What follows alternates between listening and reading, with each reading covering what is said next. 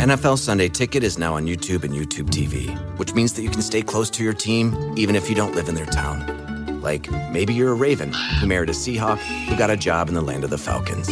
With NFL Sunday Ticket, you can watch your team's out-of-market Sunday afternoon games no matter where you live, because you shouldn't have to change teams even if you change towns.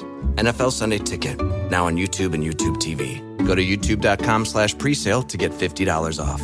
Terms and embargoes apply. Offer ends 9/19. No refund. Subscription auto renews. I couldn't really see any improvements. Certainly with the bowling, my batting started to progress. Then lost my Warwickshire contract, so I'm back up in Scotland. I've got nothing really to do because 6 months ago or a year ago, I thought the world was at my feet. And to be honest, that winter, I remember speaking to my wife and saying, like, that's it, that's enough for me. I'm going to go and I had an idea of going and trying and playing hockey for Scotland, try and become a dual international. That was Scotland's Callum McLeod on how close he was to leaving cricket after being called for an illegal bowling action that eventually, I suppose, changed his life.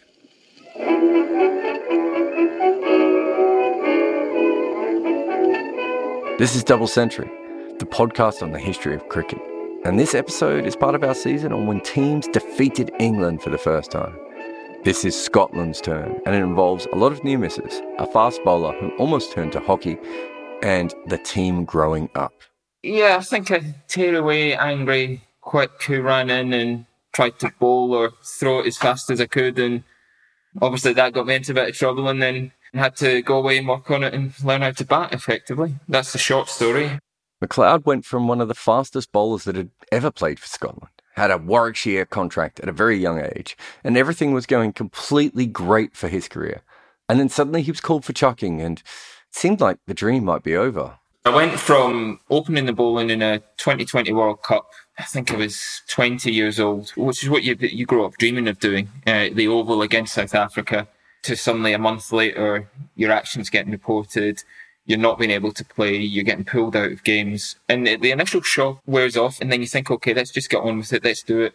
Where it gets, certainly I found it tougher, was 2 or 3 months down the line, where it wasn't really going anywhere. I got really lucky. There was a very successful Scotland team who were just coming out of being successful into a very young Scotland side. So there was spots in the team, and Scotland were able to offer me a summer contract that I took basically because I didn't know what else to do.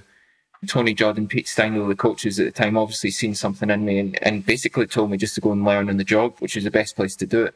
I think if it happened now, it'd be a completely different challenge trying to get into the current batting lineup, or even 2 years before that with the very successful team that was led by Ryan Watson and Craig Wright. One thing that really interested me about McLeod's journey is that if you can't bat, how do you learn how to bat?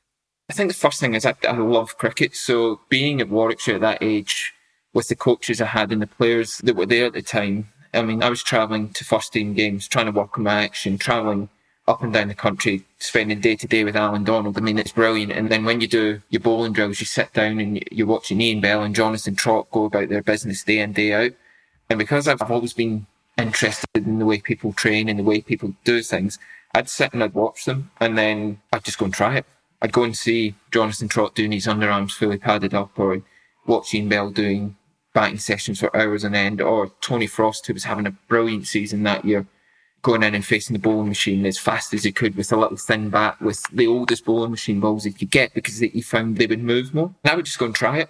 And I'd be nowhere near it, and still nowhere near as successful as they would do it. But it's what I would learn. I would just watch something, go and try it, and eventually it just started to click. I think the biggest thing that changed was I played some games for Scotland where I didn't bowl. So then the mindset was suddenly, actually, well, I better work a little bit harder at this batting, because if I'm not bowling and I'm just fielding, then if I don't get many runs, then it could be a long old day.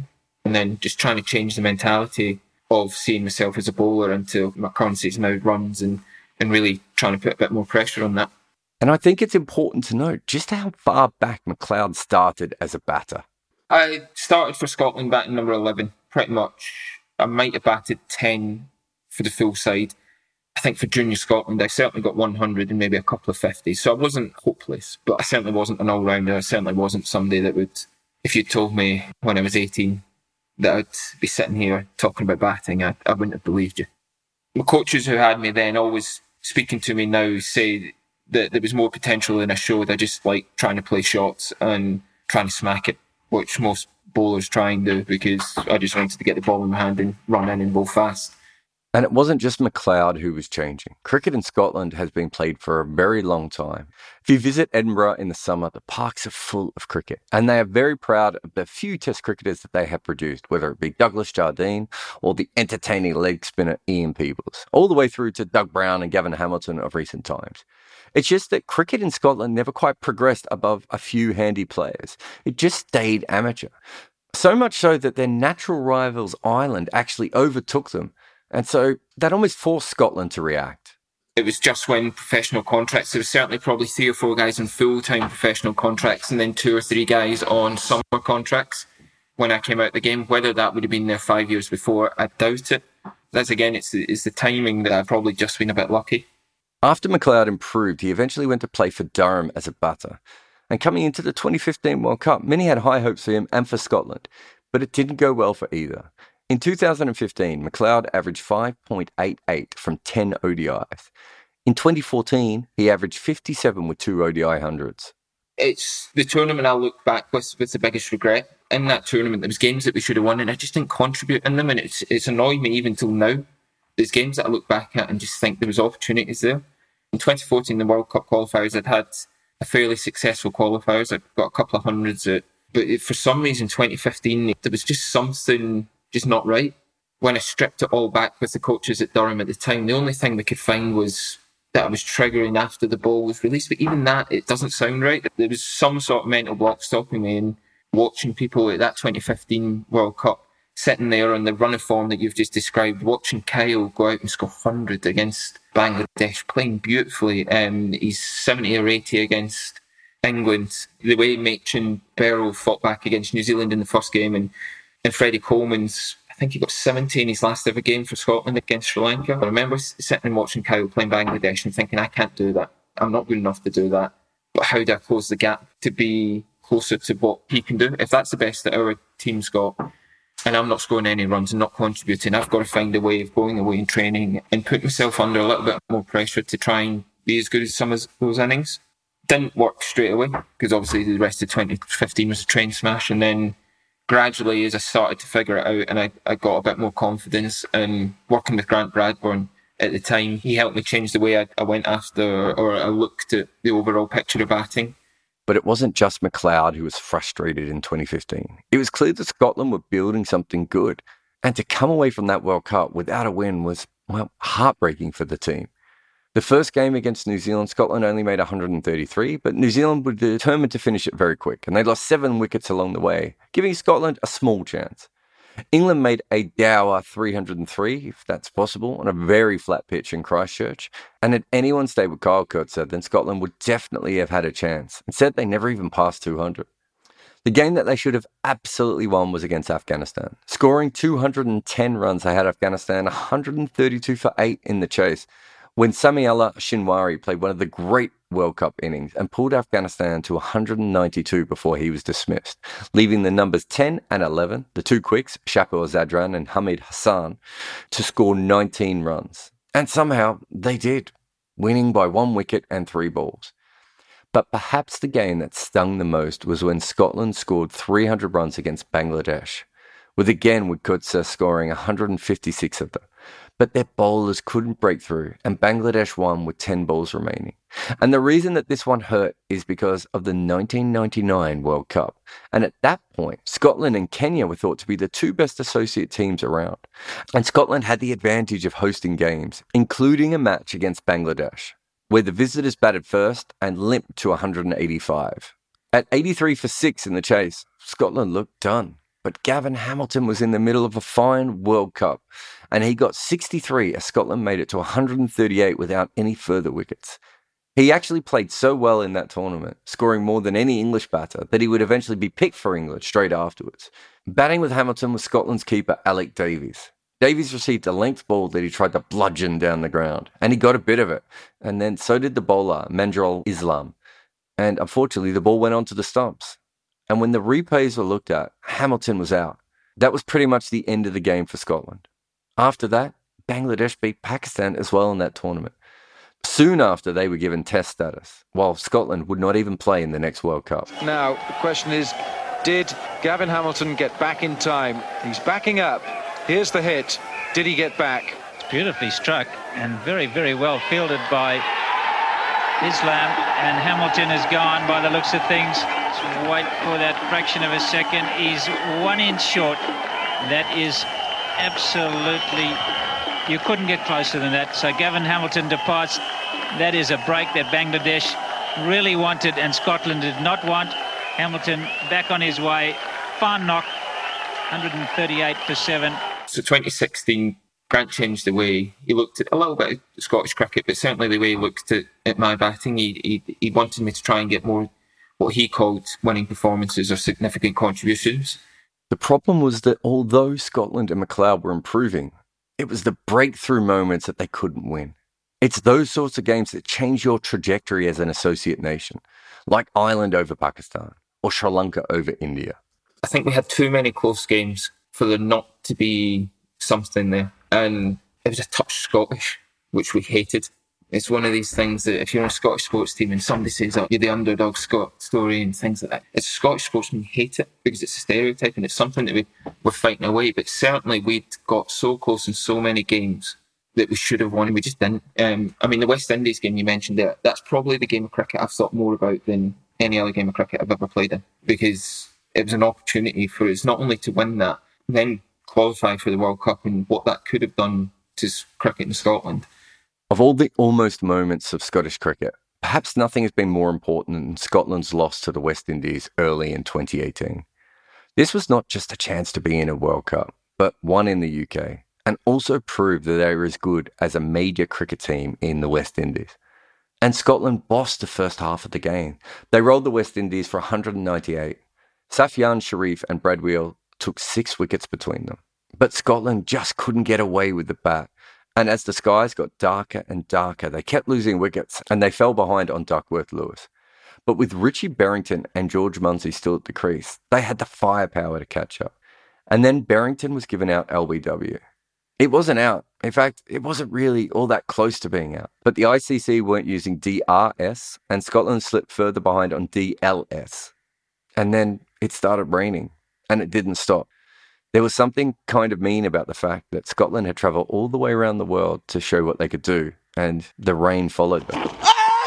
Big shout. I think it turned. He's gone. He's got him. Magnificent. What a shot that is from Michael Leask. A thunderstorm and then celebration in there because it was called off, and disappointment in the other change room. The West Indies are through to Cricket World Cup 2019. I think that was part of the development, and actually taking that bit of heart and actually, okay, if that's what it feels like, again, how are we going to change it? Some of that is players maturing. If you look at the likes young Michael Jones coming into the team, even George Munsey, who's, I think he's 27 or 28 now, but at that stage was still developing his game into the player he's become now. Crossy's still finding his way, even though he'd played a few games. I think a lot of them, that was probably the first time they'd really hurt after something like that. And I think it just inspired us just to go on and just try and reach that next level, which, again, we're not quite as far along the road as we'd want to be, but we certainly used parts of that to frame the way we train and the way we do things to help us progress. If there is one thing an associate cricketer knows, it's that their performance can affect the future of their nation. String enough bad games together and they are out of the World Cup. 2 more bad years and they're no longer even close to qualifying for it. Associate cricketers play in far more high-stakes games than any test players. Any game that you play in England or any time you play in a full member, you know what that can mean to you as an associate. And those opportunities come around so rarely for us, especially recently. I think we've played 6 ODIs since we played England 3 years ago. We don't play enough cricket, so every game has got some sort of pressure. But certainly when you know you're not trying to qualify, you don't have your jobs in your line, you're trying to clear your mind and play with freedom when you know that the game has a potential to change your foreseeable future, it can be quite a hard place to be. There is a step up between Sri Lanka, Zimbabwe, Ireland, Afghanistan and then England in 2018, there is. But we knew that we were playing cricket that was good enough to challenge full member teams. I can't remember if it was Kyle or Grant that said it on the interview. They said, we don't want teams to come and play badly and we beat them. We want teams to come and play well and our game is better than theirs. And that's the mindset we had to get into. instead of expecting a full member to come and just roll over, because that doesn't happen often, we need to take those moments that we'd lost in the 2015 World Cup, we'd lost against West Indies, those small little moments that we had been losing, actually changing that to winning them. And that's probably where the long-term process of the winning in significant contributions came in, because people were less focused on, okay, I got 80 off 120 balls, or actually I got 60 off 30 balls, and that's a winning performance. So guys were used to what a winning performance and a significant contribution looks like. I think that made a real shift to the way we played. So I asked Callum if they felt like they were a chance of winning going into the game against England. We sat in the meetings and we spoke a lot as a batting unit. We'd watch England, we'd watch Australia, we'd watch India, we'd watch them get 350.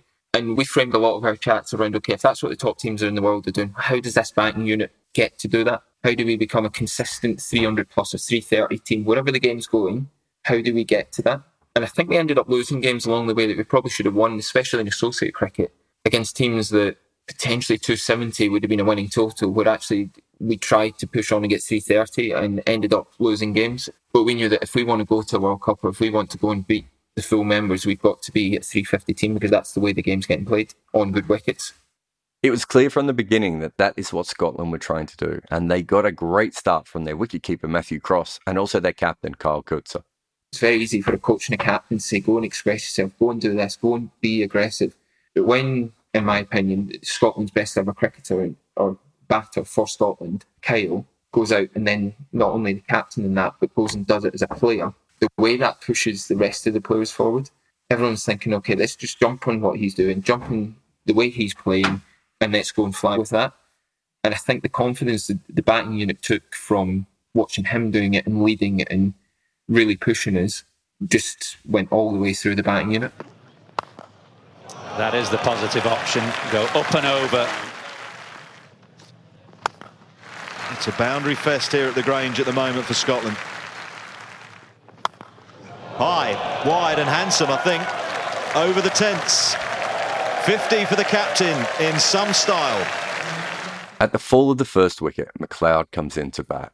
I mean, batting at 3, if you come in at 100 for 1, I mean, it's quite a nice position no matter what game of cricket you're coming in. It's quite a nice position, and I've played Rashid before. I was fairly confident. I knew that whether I might not be picking him, I'd have time or be able to play it in a certain way to start with.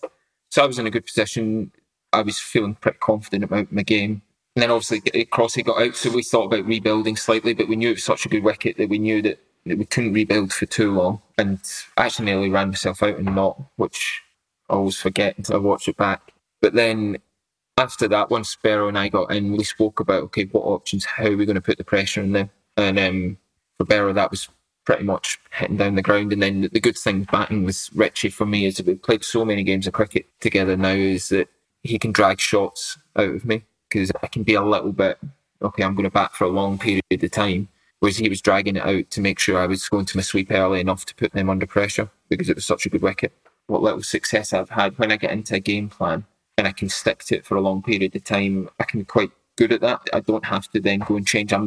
If something's working, I'm quite stubborn enough just to keep doing it, whereas some batsmen would want to change it and show the range of different shots. I mean, I think I didn't play reverse sweep in that innings against the spin, which is not something I'm normally with the fields especially, it was something I would probably do quite early, but I remember thinking in that game, okay, I don't have to do it because what I'm doing is working, and then just getting on the wave. And I don't think I ever looked at the scoreboard and thought, okay, we need to be doing this. The guys just kept coming in and scoring, which made it quite easy just to keep a nice tempo all the way through.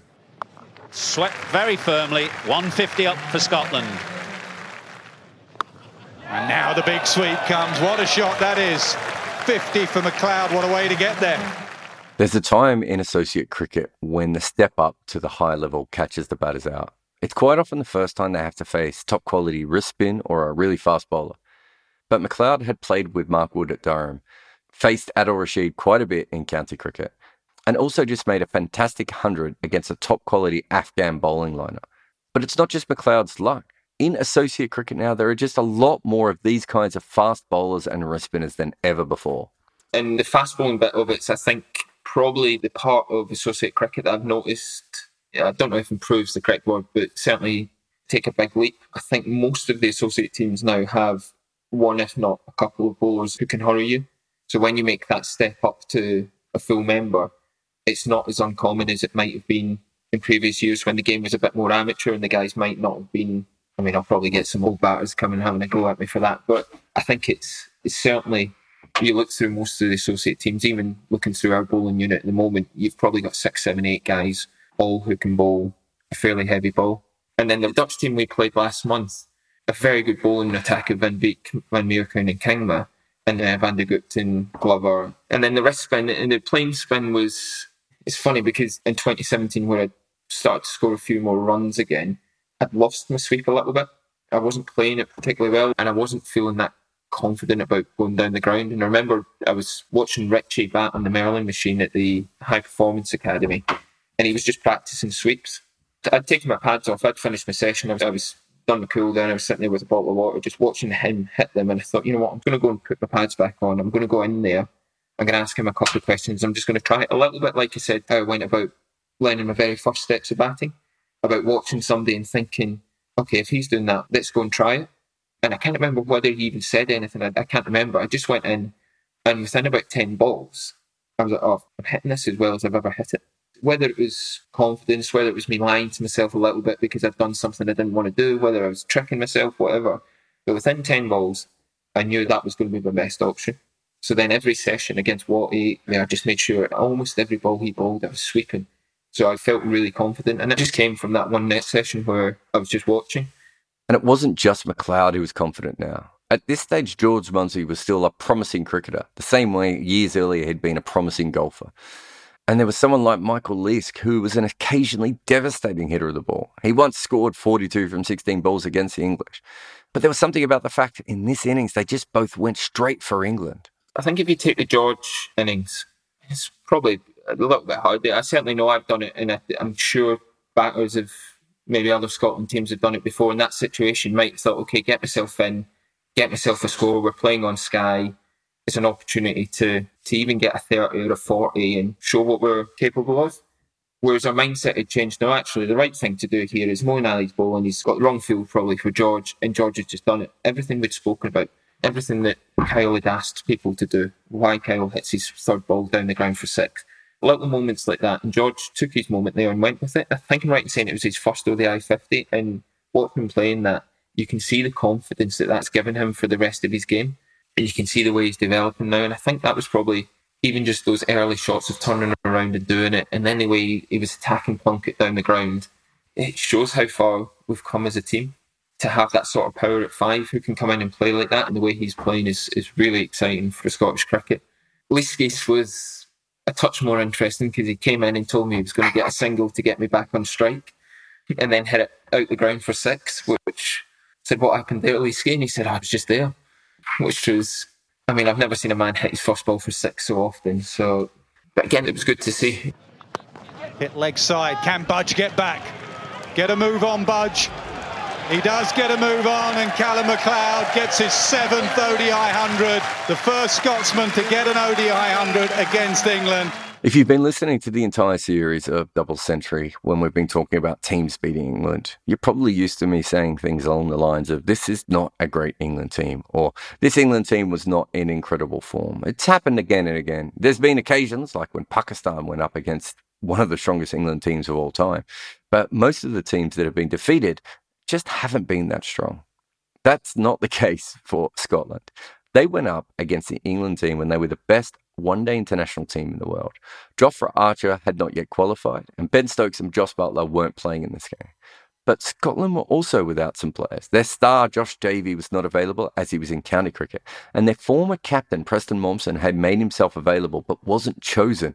The guy they brought in for Josh Buttler, Sam Billings, he's in an IPL contract. He's playing IPL. He's in all the 2020 leagues around the world. He is a fantastic cricketer. He's not coming in after doing his training at a club ground in his last game before he plays England or an international game as a club game. He is a full-time professional cricketer who's done well enough to play for England. Whether they claim they weren't at full strength, or I think Morgan said they were undercooked, which felt a bit of a low blow, especially him coming from Ireland and knowing some of the challenges of associate cricket. I think whether they played as a team or not, they were probably playing a lot more cricket than we were.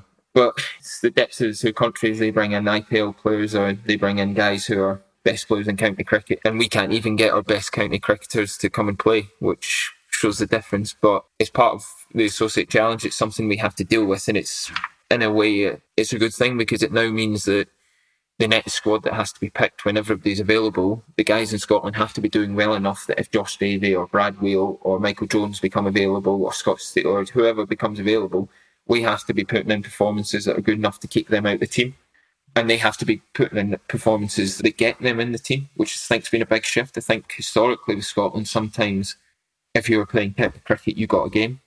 You just came in and you replaced the guy like for like in the team. Whereas now there's a much bigger focus on, actually, well, if you're not performing for your county, then you can't just expect to come in and play, which I think's a good place to be in.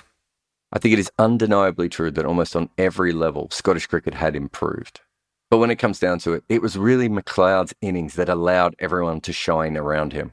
I think when you're riding the wave, to me, it's you're making better decisions more often. Or for me, I'm making better decisions and picking better options or hitting better angles, or what I'm trying comes off. And some of it was manipulating the field. It was a nice over against Moeen Ali where I think I swept him, so they changed the field. So I swept it a little bit finer.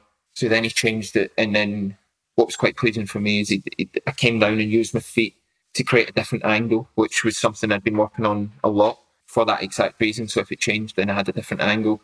And then they switched it back to a different field, which then I was able to take a more aggressive option. I was able to think, okay, I can now hit it for 6, whereas after getting boundaries in the past, I potentially would have gone, okay, I'll just knock that down the ground and try and get 1. Whereas actually, for some reason, and it's something I think about a lot more often now when I'm batting, on that day or against Rashid and Bulawayo or Nabi, was, okay, how do I keep putting them under pressure? Because they're too good to just let bowl. If you only hit them for 1-4 and then just take the next one for 1, if it's still a ball that you can play aggressively to, then they'll be okay, because over time they will build you up in pressure. So for me, it was trying to, and it's something I've taken into me, learned from those 2 innings especially, is I want to be trying to put as much pressure on their best ball, because they're going to bowl it quite a lot because they're very good bowlers. So if he bowled the same ball again, well, I was going to take the most aggressive option I could to it. McLeod and really all of the Scottish batters really just took the most aggressive option again and again. And this was a special moment. It was at home, the Grange, in front of 4,000 people. And also because of people like McLeod, who himself had grown up as a fan of Scottish cricket. We went and watched the 99 World Cup. I remember the first ball of the 99 World Cup for Patterson. I think it was Patterson, hit it off his legs for 4. I remember things like that growing up. Even though I was young, I've watched, even when I wasn't in the team, I'd go and watch Scotland. I was also aware of where my dad was. I knew he had his cameras there. It's much just to a little nod to him, because I've been very lucky. I've had 2 parents who've been very supportive of me, driven me. My mum used to, when I was at Warwickshire as a kid, she'd get up at 4 o'clock on a Sunday morning, drive me down to a session on a Sunday, starting whenever it started. I'd do a 2 or 3 hour session, then she'd sleep in the car park and then drive me home for school the next day. So I'm always a little bit, right or wrong, when I get closer to 100s, I'm always fairly aware of where my mum and dad is, and make sure there's either a little nod or a little bit of a back tap towards them, just because I know what they've put in for me. But the crowd, if we move on to the crowd is, so yeah, that was, even though it was 4,000, it felt like a lot more. And you need to get yourself to the Grange one day, because it's a beautiful old ground, and when the stands are in, because it's a bowl, it feels like they're on top of you, and it's just a really great venue. That's the other option. 4-6. 371 for 5. The first part of the day belongs well and truly to Scotland. And Callum McLeod made 140. And I really want to press home why this is such a big deal. This was a bowler from an associate nation who had lost his county contract with Warwickshire, lost another one with Durham, who had rebuilt his career from scratch while playing with Scotland, and almost quit to play hockey, destroying England at their own home ground. And it was an incredibly grand statement, but it was still only half a job.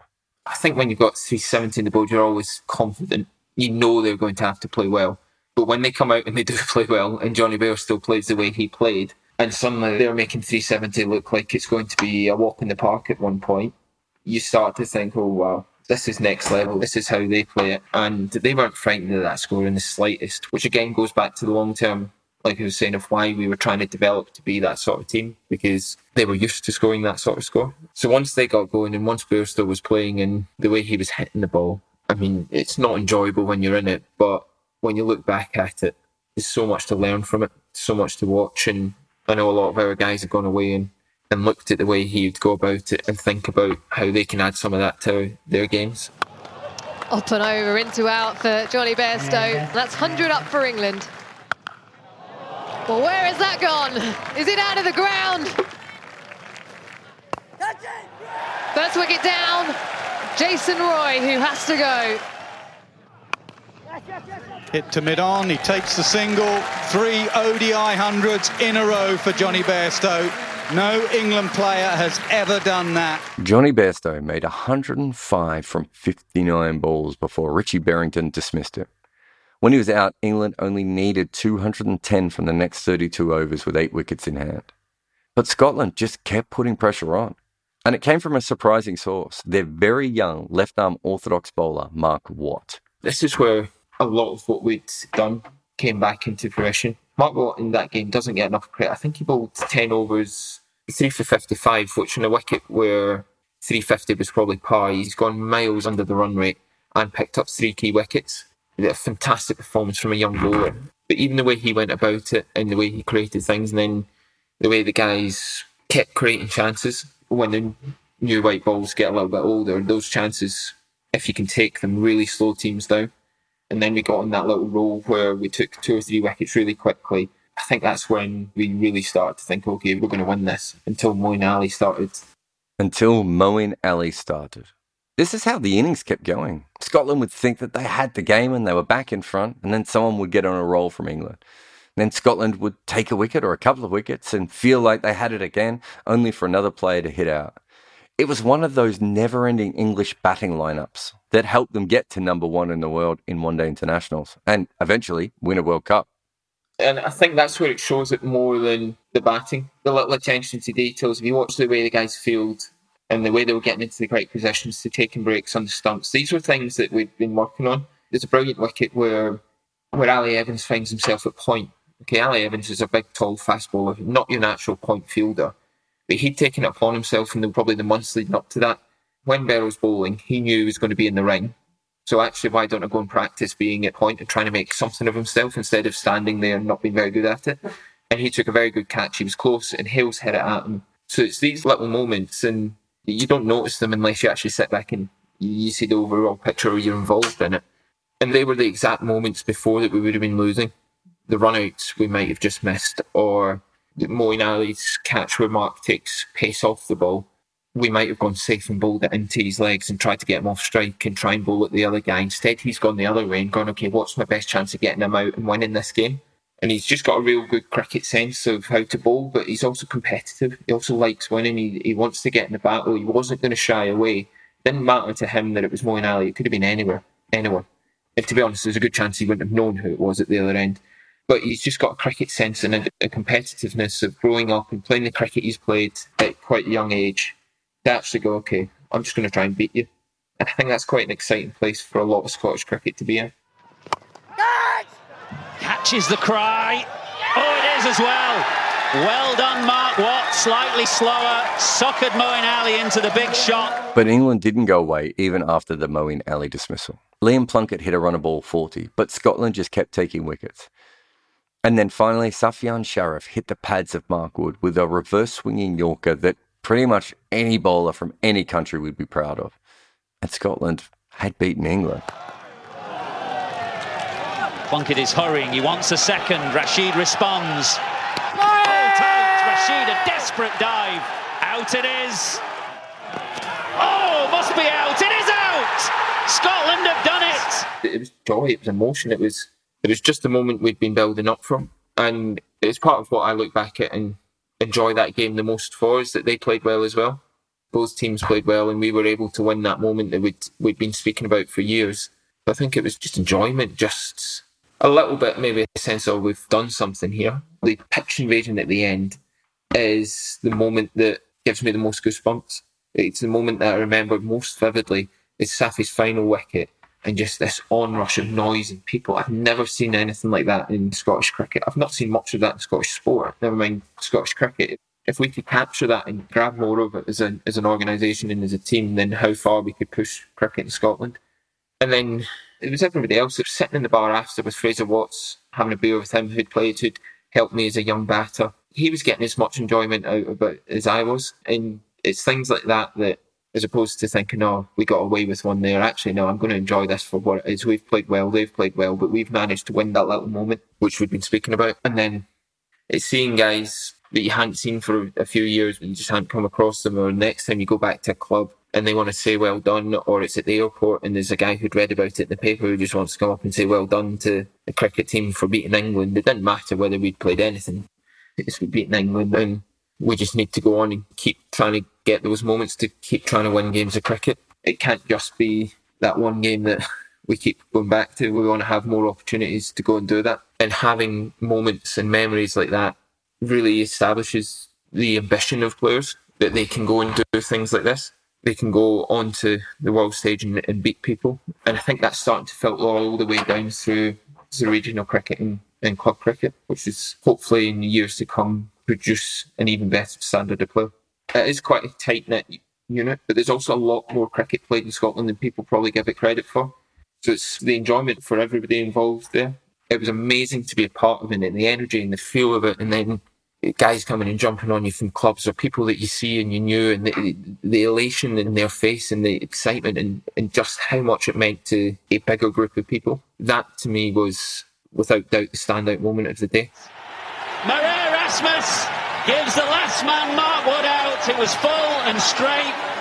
Great scenes. What a victory this is for Scotland. The greatest in their cricketing history. Wonderful scenes, crowd invasion, shirts are off, full and straight, kept his nerve, England needed just a handful of runs. Sharif has delivered his only wicket. Fabulous performance from Scotland. What a win!